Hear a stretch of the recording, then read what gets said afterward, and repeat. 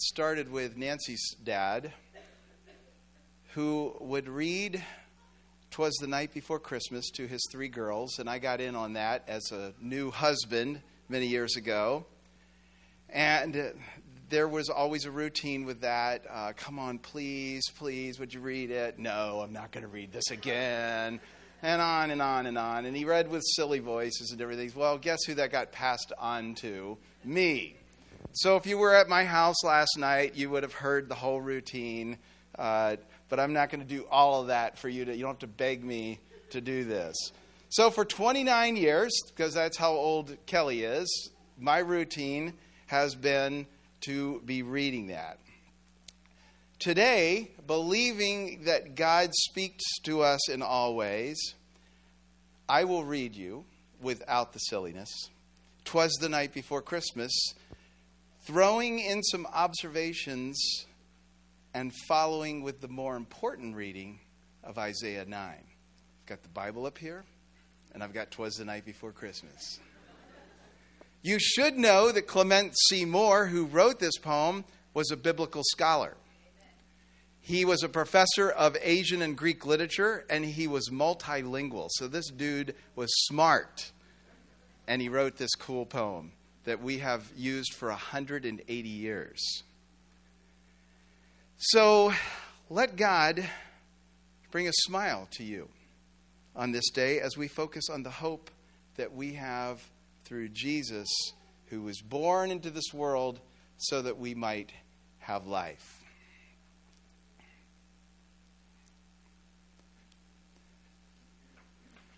"'Twas the night before Christmas, when all through the house not a creature was stirring, not even a mouse. The stockings were hung by the chimney with care, in hopes that St. Nicholas soon would be there." Hope. These words talk about hope. And in Isaiah 9:2 it says, "The people who walked in darkness have seen a great light." We've just come through a time we call Advent. We have been waiting for the coming of Jesus, and he has come. Now we wait for the second coming of Jesus. And we have hope because we know that he will come again. And all will be fulfilled that's been promised. It's a well-known fact that hope keeps us going when all seems lost. There are countless stories of people who beat the odds in surviving the worst circumstances because they had hope in those who might come and rescue them. In 2011, Psychology Today said psychologists have proposed lots of different vehicles over the years: grit, conscientiousness, mastering one's domain, optimism, passion, inspiration. They are all important, but studies have shown over and over that hope stands head and shoulders above any of those others to keep us going. Hope is not an emotion. Hope leads to growth and improvement.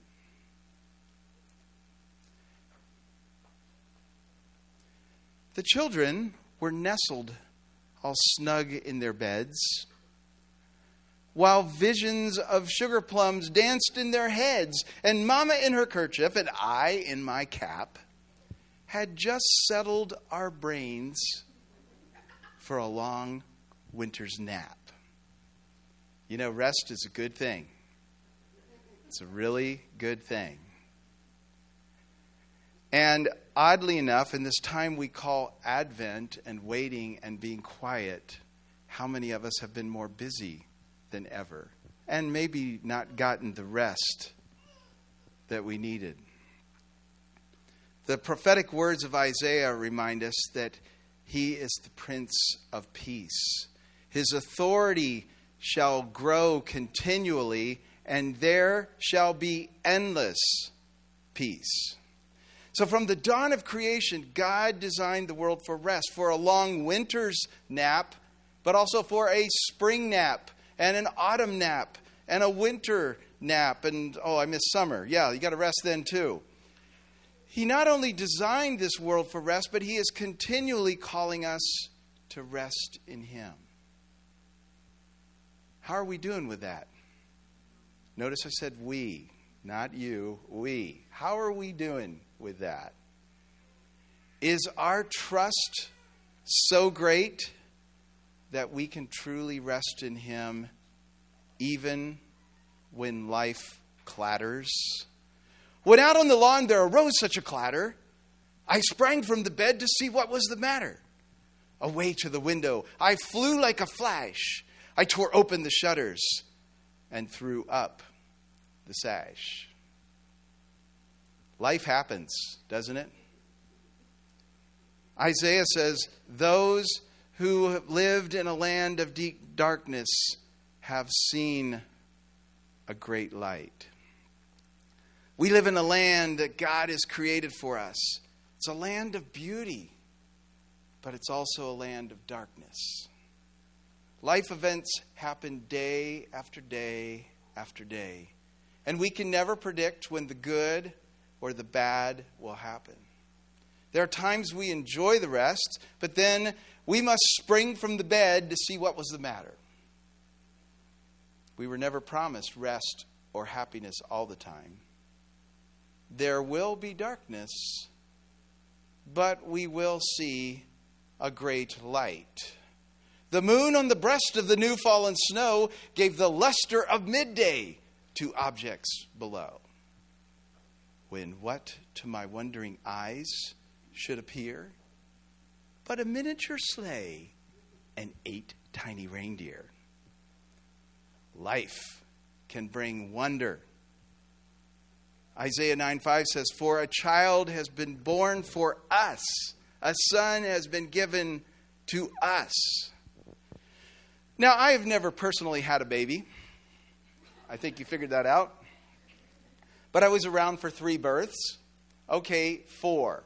I don't remember that first one, but my mom does, and she's here. She'll tell you all about it.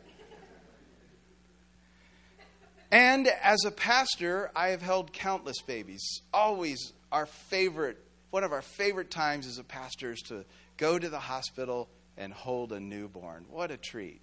What a treat that is. This life for all of us starts with the wonder of birth. God could have come to earth in any number of ways, but he chose the most wonderful way possible in being born as a baby. Have you ever thought about what it would have been like to see the little squeaky, squealy Jesus baby just making those baby noises? And yet look at him and go, that is God. That's God. God came to bring wonder. With a little old driver so lively and quick, I knew in a moment it must be St. Nick. More rapid than eagles, his coursers they came, and he whistled and he shouted and he called them by name. I know, you want me to keep going, right? I'm going to stop. Names are important. Isaiah said, and he is named Wonderful Counselor, Mighty God, Everlasting Father, Prince of Peace. You know, historically, names, of course, were given to tell about the person being born. David meant beloved, and Moses meant deliver. And in the dictionary, my name means black water.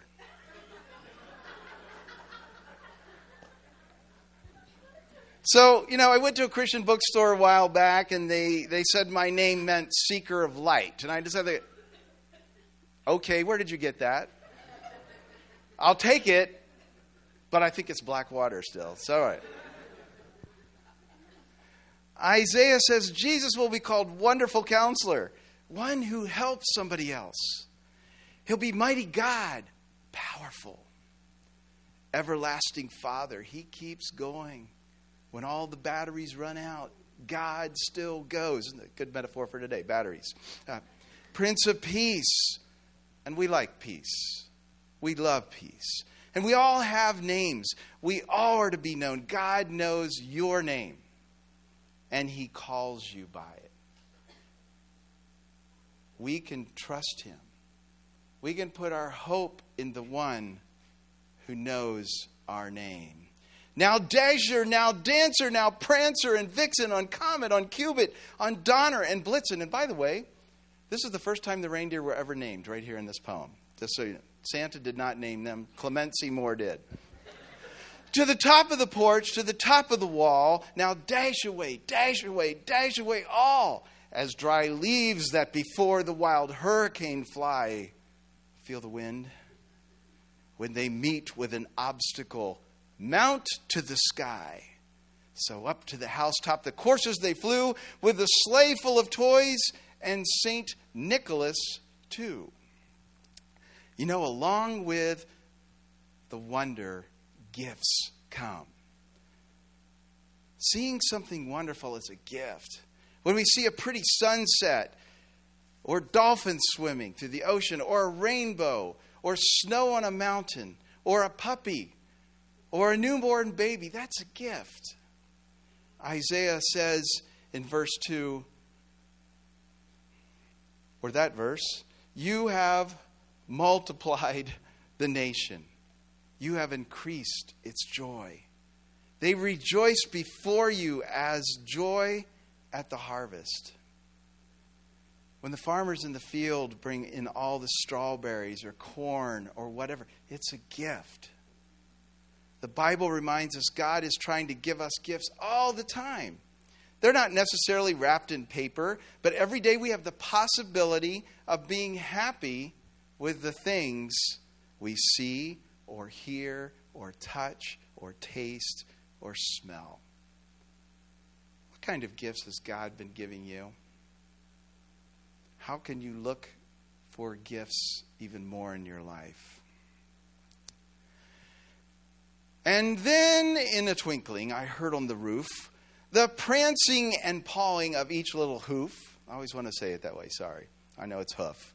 As I drew in my head and was turning around, down the chimney, St. Nicholas came with a bound. And he was dressed all in fur from his head to his foot, and his clothes were all tarnished with ashes and soot, as a bundle of toys he had flung on his back. And he looked like a peddler, just opening his pack. His eyes, how they twinkled. His dimples, how merry. His cheeks were like roses, and his nose like a cherry. His droll little mouth was drawn up in a bow, and the beard of his chin was as white as the snow. The stump of a pipe he held tight in his teeth, and the smoke, it encircled his head like a wreath. He had a broad face and a little round belly that shook when he laughed like a bowl full of jelly. He was chubby and plump, a right jolly old elf. And I laughed when I saw him, in spite of myself.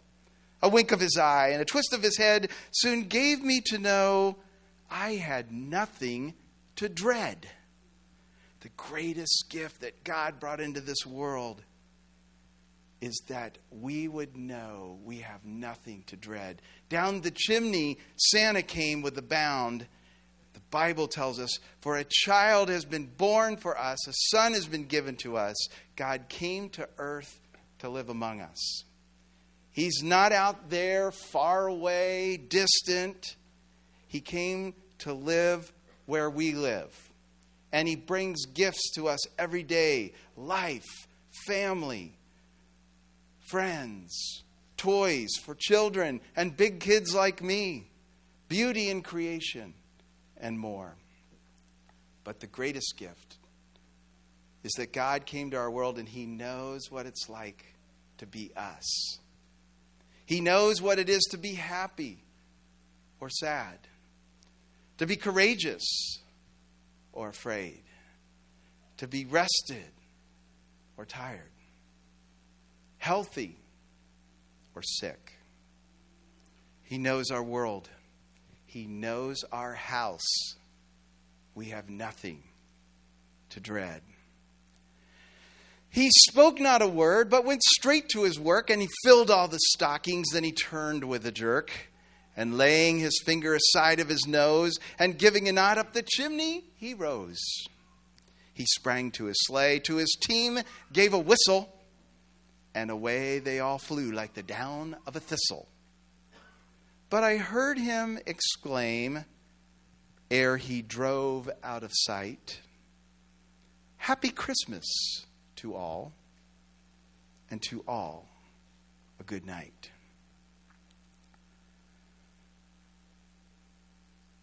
God, through Jesus, goes to everybody's world.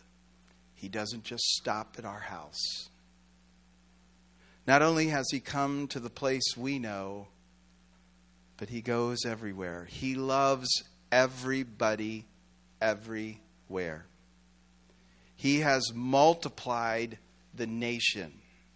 When he came, he reminded us our world is bigger and includes all nations, men and women, the rich and the poor, children and adults, the orphan and the widow, the citizen and the immigrant. Jesus came to go to everybody's world, and he died on the cross for everybody. Those we know and those we don't know, those we like and those we don't like, he came for everybody. So no matter what we face in this world, we do have hope. We do have rest. We will see the wonder. We will receive the gifts from the one who came into our world, who came into everybody's world. Let these words sink in as I read them. The people who walked in darkness have seen a great light. Those who lived in a land of deep darkness, on them the light has shined. You have multiplied the nation. You have increased its joy. They rejoice before you as with joy at the harvest, as people exult when dividing plunder. For the yoke of their burden and the bar across their shoulders, the rod of their oppressor, you have broken as on the day of Midian. For all the boots of the tramping warriors and all the garments rolled in the blood shall be burned as fuel for the fire. For a child has been born for us, a son given to us. Authority rests upon his shoulders. And he is named Wonderful Counselor, Mighty God, Everlasting Father, Prince of Peace. His authority shall continually grow, and there shall be endless peace for the throne of David and his kingdom. He will establish it and uphold it with justice and with righteousness from this time onward and forevermore. The zeal of the Lord's hosts will do this. Let's pray. Lord, you have come for us. You could have come in so many different ways, but you chose to come as a babe, to live among us, to know our pain, to know our hurt, to know our happiness, to know the little and the big things that we experience. So, Lord, we thank you for coming and that we could spend this time celebrating you. And, Lord, more importantly, we thank you that now more than ever in the life of our world, we are grateful to have the hope that we can have in you and you alone. There is nothing else that will bring us this hope. So, Lord, we call upon you to remind us of that. Help us, Lord, instead of screaming about the things that agitate us or cause us to be fearful, help us to shrug because we have hope in you. Let's shrug instead of screaming. Let's look to you, Lord, because we know that you are the Lord who reigns over all, and we can put our hope and our trust in you. Thank you for coming for us. In your name, amen.